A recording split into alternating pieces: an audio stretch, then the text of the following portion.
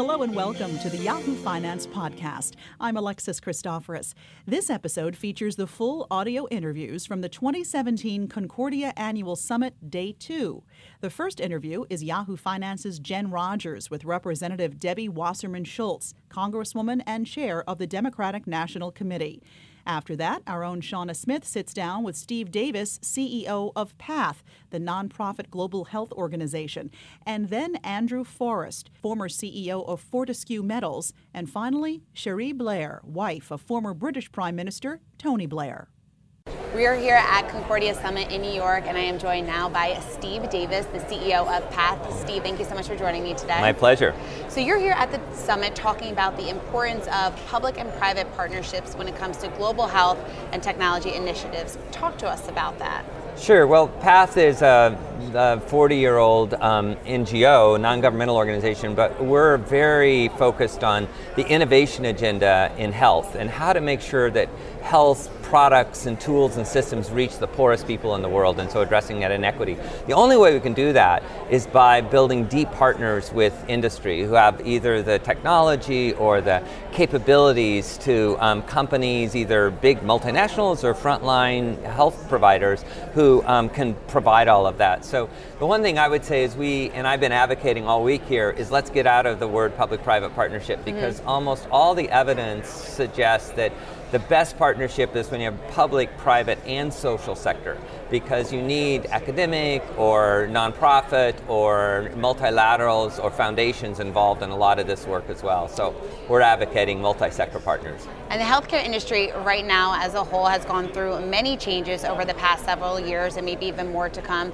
The Trump administration is now trying to repeal and replace Obamacare. Yeah. How does this impact your vision for the healthcare sector and your business specifically? Well, you know, it's a lot of disruption, both politically, but also, changes in models around the world. The good news is that we see, despite the headlines, we see the trend lines being quite positive in terms of on the global level where we focus. We work in over 70 countries. Morbidity and mortality rates are generally going down. We're seeing a lot of innovation coming to the fore.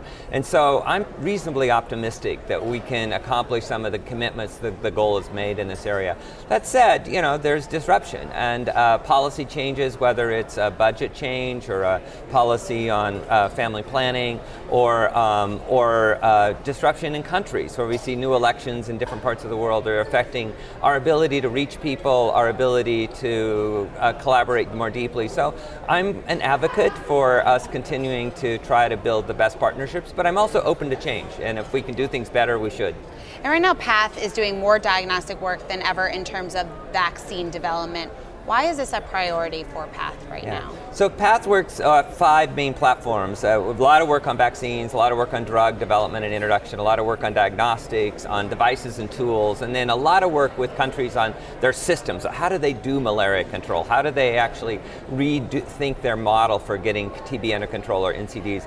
But vaccines are super important because they're actually in the infectious disease area. If a vaccine is preventative, it's cost effective, it's very inexpensive once you and it solves a problem early.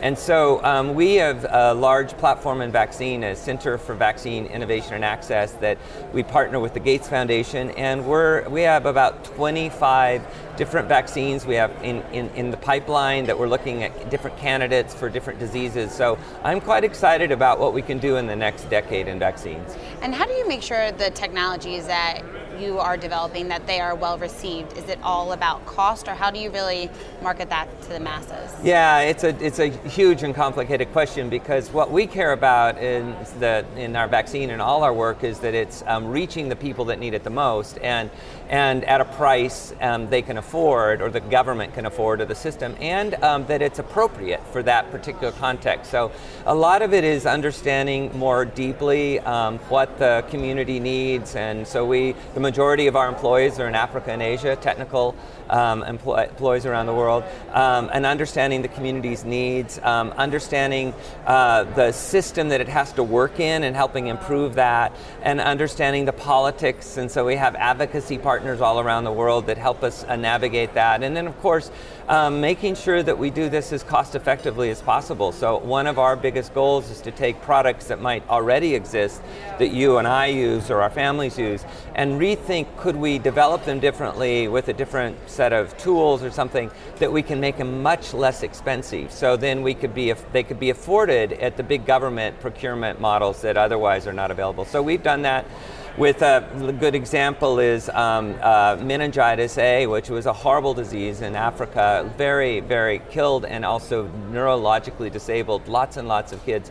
The ministers of health in Africa, in that part of Africa, said, this is a horrible thing, and yet kids in Europe and the United States aren't dying of this disease. So the problem was the vaccine was too expensive. So then we went in and said, why do we develop a vaccine at less than 50 cents a dose, which the African ministers insisted on, in order to make it affordable. And now we've done that through partners around the world, public, private, social partners, and now over 300 million people have received that vaccine. No one's getting that disease, and we are close to eliminating that from the African continent. Wow. All right, well, Steve Davis, the CEO of PATH, thank you so much for joining me today. Yeah, thank you.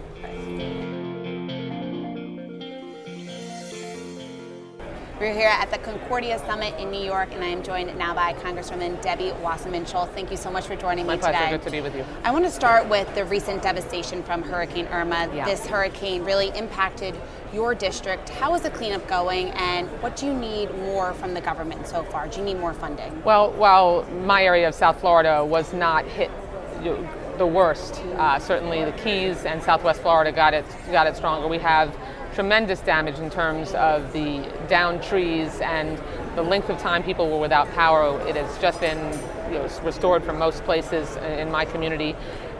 There's no question that all over the state we are going to need emergency supplemental funding to help people recover, clean up, and as a member of the Appropriations Committee, I'm going to be working with Speaker Ryan and my appropriations colleagues to make sure that we can determine the needs. We're actually going down to the Keys with the Speaker tomorrow on a CODEL, on a congressional trip, to take a look at how much damage there is down there, and then we can go back to Washington and work together to make sure that we can bring resources to this devastated community all across the state. And one of the big headlines coming out of that devastation from Irma has been the number of deaths in nursing homes, yes. The number of nursing homes that have been needed to be evacuated. Right. What are some of the biggest lessons that your district, and not only your district, but the state of Florida, have learned from Irma? Well, first and foremost, it's stunning that nursing homes in the entire country, never mind Florida, aren't required to have a backup generator that can run medical equipment and keep the air conditioning on, or the heat for that matter. In the wake of 8 people dying in a nursing home in Hollywood, a city that I represent most of, not only was there not a generator that provided that ability, but we also learned that Governor Scott has fired the most effective ombudsman that was overseeing the regulation and care of nursing home residents. He's been through 5 nursing home ombudsmen in 6 years. The Republican-led legislature defeated legislation that would have required, after Wilma hit Florida very hard, defeated legislation that would have required generators, and a pilot project in Broward County, where this nursing home is, that I'm a resident of, that would have started up a pilot project to require nursing homes to have generators. So I'm planning to introduce legislation that will not only require those backup generators, but provide a carrot and a stick approach. I mean, we should deny them federal funding if they aren't able to take care of their residents in a crisis and make sure that we don't have to worry about finding nursing home residents dead in the midst of a natural disaster. And taking a step back and looking at Washington right now as a whole, we have seen President Trump more willing to work with Democrats, it seems, recently with his recent negotiations with Senators Chuck Schumer and also Nancy Pelosi. What's your reaction to that? Would you be more willing to do business with Trump right now? Honestly, our party and our party's leadership has advocated consistently that we need to sit down and work together. The policy of passing things with the majority that the Republicans have engaged in for another number of years is irresponsible.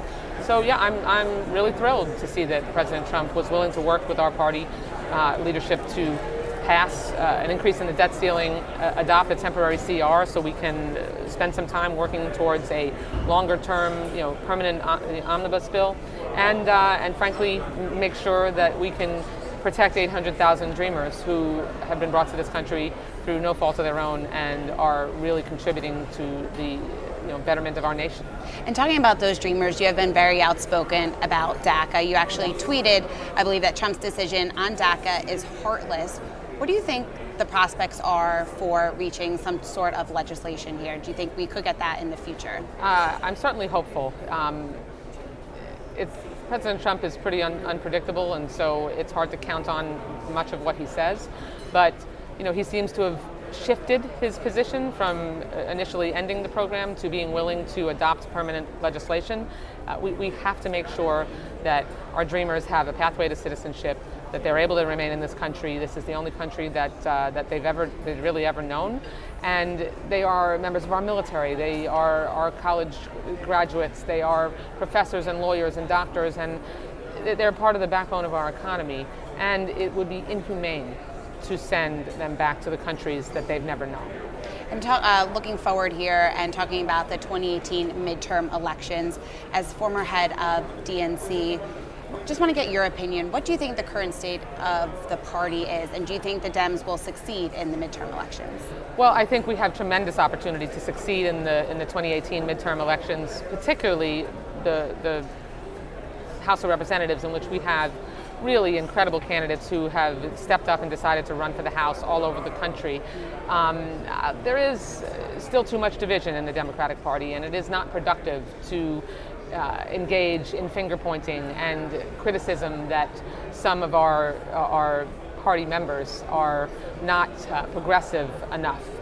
We need to focus our ire and our criticism on the Republicans and the Trump administration. And the only way we're going to be able to effectively do that is if we're united and focused on making sure we can elect Democrats so that we can protect access to health care, we can make sure that senior citizens have, Medicare remain the program that it's been for 60 years. We've got to make sure we protect Social Security. We've got to make sure we can pass comprehensive immigration reform. All of those things, protect seniors in nursing homes. It's clear that Republican policies have been detrimental to all of those goals, and that's why we need to make sure that we win at least the House or the Senate so that we can be a check on the Trump administration's horrendous policies. And we are here at Concordia right now. You were just on a panel talking about the latest problems happening in Venezuela. Yes. What do you think the U.S. can do, and what do you think it should do? Should the U.S. intervene right now?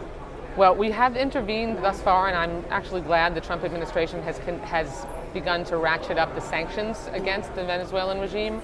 Right now we're focused more on the individual sanctions against leaders. There needs to really be an intensification of the sanctions we levy. We need to work with the OAS, with the European Union, with the United Nations to begin to impose ever more intolerable sanctions.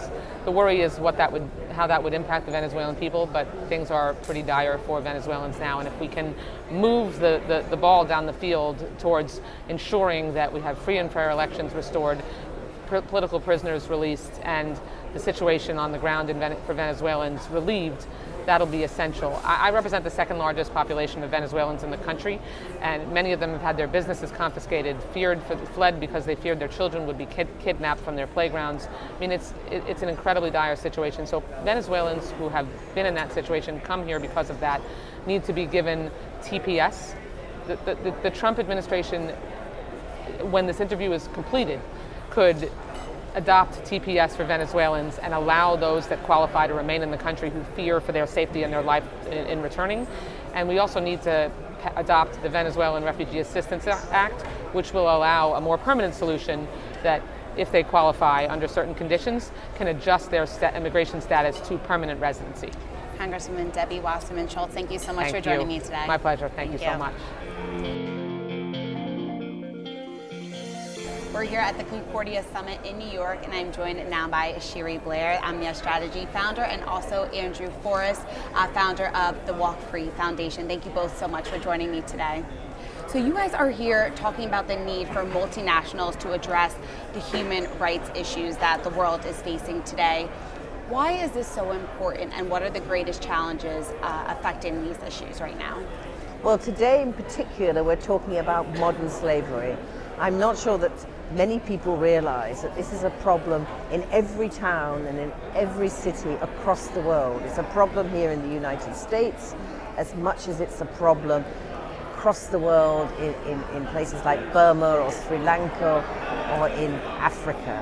And that is people who are not given the dignity of being able to make choices for themselves because they're either in sexual slavery or they are bonded laborers working in industries where they don't get paid enough money so that they never get out of debt, and therefore they're constantly in hock to their employer, or they are domestic servants who are abused and maltreated by the families that they are looking after. There's a huge problem all over the world, and that problem seeps into the supply chains of the goods and services we buy in our shops, whether it's the chocolate that we eat or the prawns and shrimps that we may have in our daily diet. If you start looking for where they came from, you will find child labor, forced labor in those supply chains. And it certainly is a global problem, like you were just saying. Andrew, your background, you're a businessman. How did you first get involved with this? And talk to us about the Walk Free Foundation. Okay, thank you. I founded with my daughter Grace the Walk Free Foundation about 7 years ago. It was after an experience with Grace that we discovered child sex slavery from Nepal through India up into the Middle East. And I began to say, well, I have to do something about this as a person of means. I can, so I should. And then I found slavery at an industrial scale in the supply chains of my own company.